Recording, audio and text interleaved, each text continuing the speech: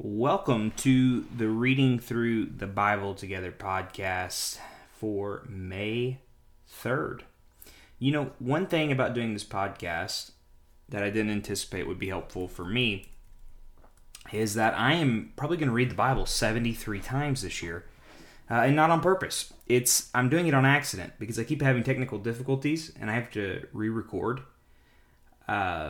Depending on when you're looking at our feed, you might notice there's a whole bunch of missing dates. It's not because I didn't record them, it's because I don't know how to work technology. And I had a problem with today's reading. Yes, exciting.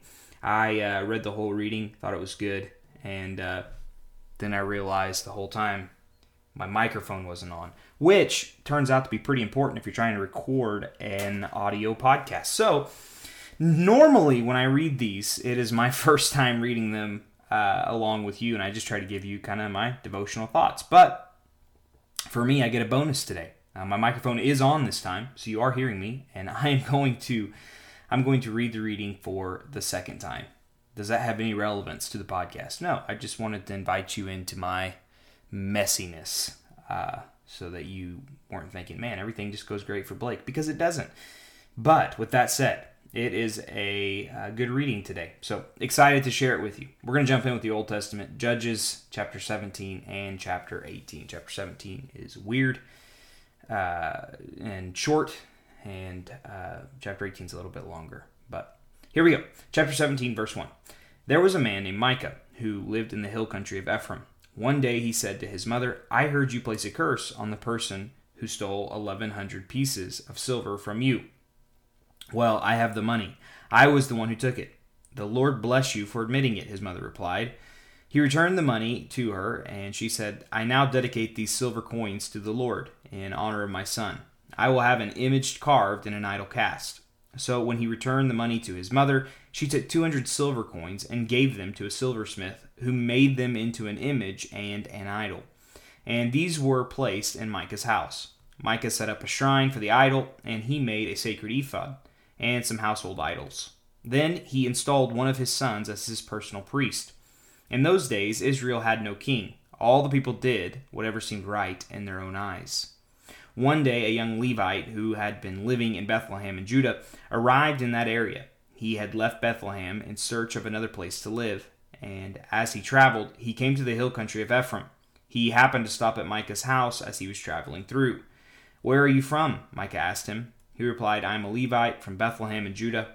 I am looking for a place to live." "Stay here with me," Micah said, "and you can be a father and a priest to me.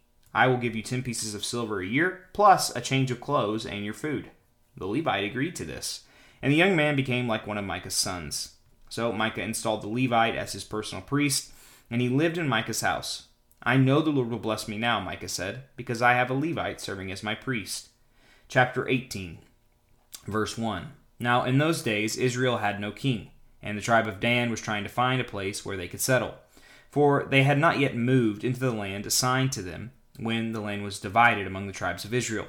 So the men of Dan chose from their clans 5 capable warriors from the towns of Zorah and Eshtaol to scout out a land for them to settle in. When the warriors arrived in the hill country of Ephraim, they came to Micah's house and spent the night there. While at Micah's house, they recognized the young Levite's accent. So they went over and asked him, "Who brought you here? And what are you doing in this place? Why are you here?" He told them about his agreement with Micah and that he had been hired as Micah's personal priest. Then they said, "Ask God whether or not our journey will be successful." "Go in peace," the priest replied, "for the Lord is watching over your journey." So the 5 men went out to the town of Laish, where they noticed the people living carefree lives. Like the Sidonians, they were peaceful and secure. The people were also wealthy because their land was very fertile, and they lived a great distance from Sidon and had no allies nearby. When the men returned to Zorah and Eshtaol, the relatives asked them, "What did you find?" The men replied, "Come on, let's attack them. We have seen the land, and it is very good. What are you waiting for? Don't hesitate to go and take possession of it. When you get there, you will find the people living carefree lives. God has given us a spacious and fertile land, lacking in nothing." So 600 men from the tribe of Dan, armed with weapons of war, set out from Zorah and Eshtaol. They camped at a place west of Kereth Jearim in Judah, which is called Manasseh Dan to this day. Then they went on from there into the hill country of Ephraim and came to the house of Micah. The 5 men who had scouted out the land around Laish explained to the others, "These buildings contain a sacred ephod, as well as some household idols, a carved image, and a cast idol. What do you think you should do?" Then the 5 men turned off the road and went over to Micah's house, where the young Levite lived, and greeted him kindly. As the 600 armed warriors from the tribe of Dan stood at the entrance of the gate, the 5 scouts entered the shrine and removed the carved image, the sacred ephod, and the household idols, and the cast idol. Meanwhile, the priest was standing at the gate with the 600 armed warriors. When the priest saw the men carrying all the sacred objects out of Micah's shrine, he said, "What are you doing?" "Be quiet and come with us," they said. "Be a father and priest to all of us. Isn't it better to be a priest for an entire tribe and clan of Israel than for the household of just one man?" The young priest was quite happy to go with them. So he took along the sacred ephod, the household idols, and the carved image. They turned and started on their way again, placing their children, livestock, and possessions in front of them. When the people from the tribe of Dan were quite a distance from Micah's house, the people who lived near Micah came chasing after them. They were shouting as they caught up with them. The men of Dan turned around and said to Micah, "What's the matter? Why have you called these men together and chased after us like this?" "What do you mean, what's the matter?" Micah replied. "You've taken away all the gods I have made and my priests, and I have nothing left." The men of Dan said, "Watch what you say. There are some short-tempered men around here who might get angry and kill you and your family." So the men of Dan continued on their way. When Micah saw that there were too many of them for him to attack, he turned around and went home. Then, with Micah's idols and his priest, the men of Dan came to the town of Laish, whose people were peaceful and secure. They attacked with swords and burned the town to the ground. There was no one to rescue the people, for they lived a great distance from Sidon and had no allies nearby. This happened in the valley near Beth Rehob. Then the people of the tribe of Dan rebuilt the town and lived there. They renamed the town Dan after their ancestors, Israel's son, but it had originally been called Laish. Then they set up the carved image, and they appointed Jonathan, son of Gershom, son of Moses, as their priest. This family continued as priest for the tribe of Dan until the exile. So Micah's carved image was worshipped by the tribe of Dan as long as the tabernacle of God remained at Shiloh. That concludes our Old Testament reading, and again, just kind of continues along with the theme of Judges. And verse 6 really sums up the book and sums up these chapters. Verse 6 of chapter 17, that is. It says, "In those days Israel had no king. All the people did whatever seemed right in their own eyes." They just did what they wanted to do. Which in a lot of ways describes our culture today, at least where I live. And that is, people don't want to have kings. They want to do whatever's right in their own eyes. We say it this way. We say, "You follow your truth and I'll follow my truth. And as long as your truth doesn't hurt anybody, you're free to do it. And as long as my truth doesn't hurt anybody, I should be free to do it." Which is something that leads to wickedness. When we're all our own gods deciding what is right and wrong for ourselves, it leads to things like the book of Judges, which are just evil. And the people are making gods in their own images instead of realizing that God made us in his image. It's not to say we are God, but it's to say our main purpose, our goal, is to reflect the image of God to the world. That's what we're made to do. And Jesus comes because we can't do that ourselves. We needed somebody who could come and live the perfect righteous life, die the atoning death, and rise again, defeating sin and death itself. And that's exactly what Jesus does. And in Philippians it says that the Spirit of God, which comes to those who trust in Jesus, gives us the will or the desire to want to do what is right, to want to lay down our crown and live under the rule of King Jesus, and the power to do it. And amazing. It's good news for those of us who would call ourselves Christians. We no longer have to do what is right in our own eyes because, quite honestly, my friends, that leads to death 9 out of 10 times. And the only one who can lead us to life is Jesus. And Jesus has come and made a way for us to do that if we trust in him, if we repent, turning from our wisdom to his wisdom.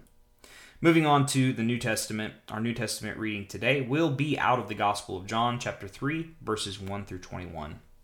There was a man named Nicodemus, a Jewish religious leader who was a Pharisee. After dark one evening, he came to speak with Jesus. "Rabbi," he said, "we all know that God has sent you to teach us. Your miraculous signs are evidence that God is with you." Jesus replied, "I tell you the truth. Unless you are born again, you cannot see the kingdom of God." "What do you mean?" exclaimed Nicodemus. How can an old man go back into his mother's womb and be born again?" Jesus replied, "I assure you, no one can enter the kingdom of God without being born of water and the Spirit. Humans can reproduce only human life, but the Holy Spirit gives birth to spiritual life. So don't be surprised when I say you must be born again. The wind blows wherever it wants. Just as you can hear the wind, but you can't tell where it comes from or where it's going, so you can't explain how people are born of the Spirit." "How are these things possible?" Nicodemus asked. Jesus replied, "You are a respected Jewish teacher, and yet you don't understand these things? I assure you, we tell you what we know and have seen, and yet you won't believe our testimony. But if you don't believe me when I tell you about earthly things, how can you possibly believe if I tell you about heavenly things? No one has ever gone to heaven and returned, but the Son of Man has come down from heaven. And as Moses lifted up the bronze snake on a pole in the wilderness, so the Son of Man must be lifted up, so that everyone who believes in him will have eternal life. For this is how God loved the world. He gave his one and only Son, so that everyone who believes in him will not perish but have eternal life. God sent his Son into the world, not to judge the world, but to save the world through him. There is no judgment against anyone who believes in him, but anyone who does not believe in him has already been judged for not believing in God's one and only Son. And the judgment is based on this fact: God's light came into the world, but people loved the darkness more than the light, for their actions were evil. All who do evil hate the light and refuse to go near it for fear their sins will be exposed. But those who do what is right come to the light, so others can see that they are doing what God wants. This concludes our New Testament reading for the day. Moving on to our proverb of the day, it'll be Proverbs chapter 14, verses 20 and 21. "The poor are despised even by their neighbors, while the rich have many friends." And friends there is in scare quotes, which I think is to say, it's like one thing to, well, let me put it this way. Isn't it interesting how when people have more money, they seem to have more friends, or people have more power, they seem to have more friends? Or maybe you've experienced this, like nobody would give you the time of day, and then all of a sudden you were put into a position of power, you became a boss, or you got money or something, and all of a sudden you found out you had relatives you didn't even know about and friends you didn't even know about because people have false motives. It's saying, well, people who are rich, they tend to attract more friends in square quotes. Why? Because we're all selfish and rich people can benefit us, or powerful people can benefit us. Verse 21, though, says that for us as followers of God and wisdom, we are not to be like those people who make friends with just those who are powerful and rich for the sake of being friends with powerful and rich. No, verse 21 says this: "It is a sin to belittle one's neighbor. Blessed are those who help the poor."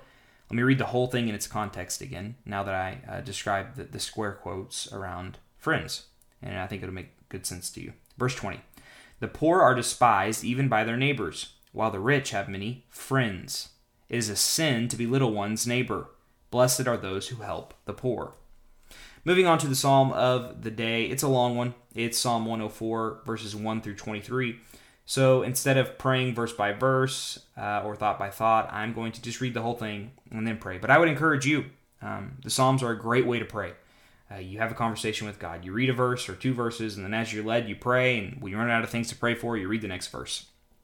So pause me as you feel led, or pull out a paper Bible or a digital Bible and do this on your own time. Psalm 104, verse 1.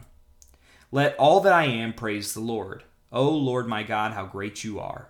You are robed with honor and majesty. You are dressed in a robe of light. You stretch out the starry curtain of the heavens. You lay out the rafters of your home in the rain clouds. You make the clouds your chariot. You ride upon the wings of the wind. The winds are your messengers. Flames of fire are your servants. You placed the world on its foundation so it would never be moved. You clothed the earth with floods of water that covered even the mountains. At your command the water fled. At the sound of your thunder it hurried away. Mountains rose and valleys sank to the levels you decreed. Then you set a firm boundary for the seas, so they would never again cover the earth. You make springs pour water into the ravines, so streams gush down from the mountains. They provide water for all the animals, and wild donkeys quench their thirst.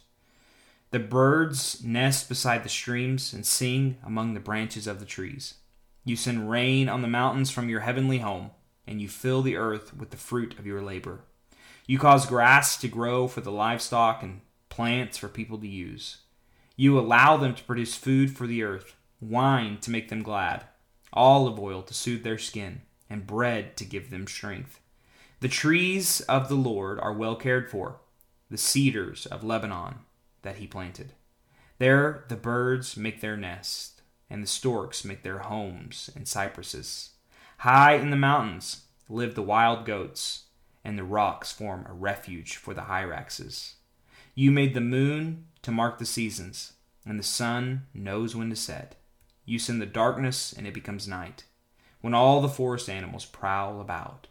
Then the young lions roar for their prey, stalking the food provided by God. At dawn they slink back into their dens to rest. Then people go off to their work, where they labor until evening. Father God, you are worthy of our praise, not just because of what you've done, but because of who you are. Lord, as we look at your creation, it's so magnificent and wonderful how it all works together that some are tempted to worship creation. And yet, Lord, we know that creation is just a signpost, a pointer, a light that points to the Creator. And it should lead us in response to worship you. And Lord, the greatest creation act that you're doing is the creation in us. You're recreating us. Those of us who trust in Jesus, you promise that things are going to be made right, that things will be restored. As we look at this beautiful earth and creation, how amazing is it to know that we are looking at a veiled creation, a creation marred by sin, and that one day we will get to walk and explore your new creation. We will have all of eternity to see all that is here in its original glory. And I can only imagine what that will be like. I can only imagine what it'll be like to be face to face with you, walking with you.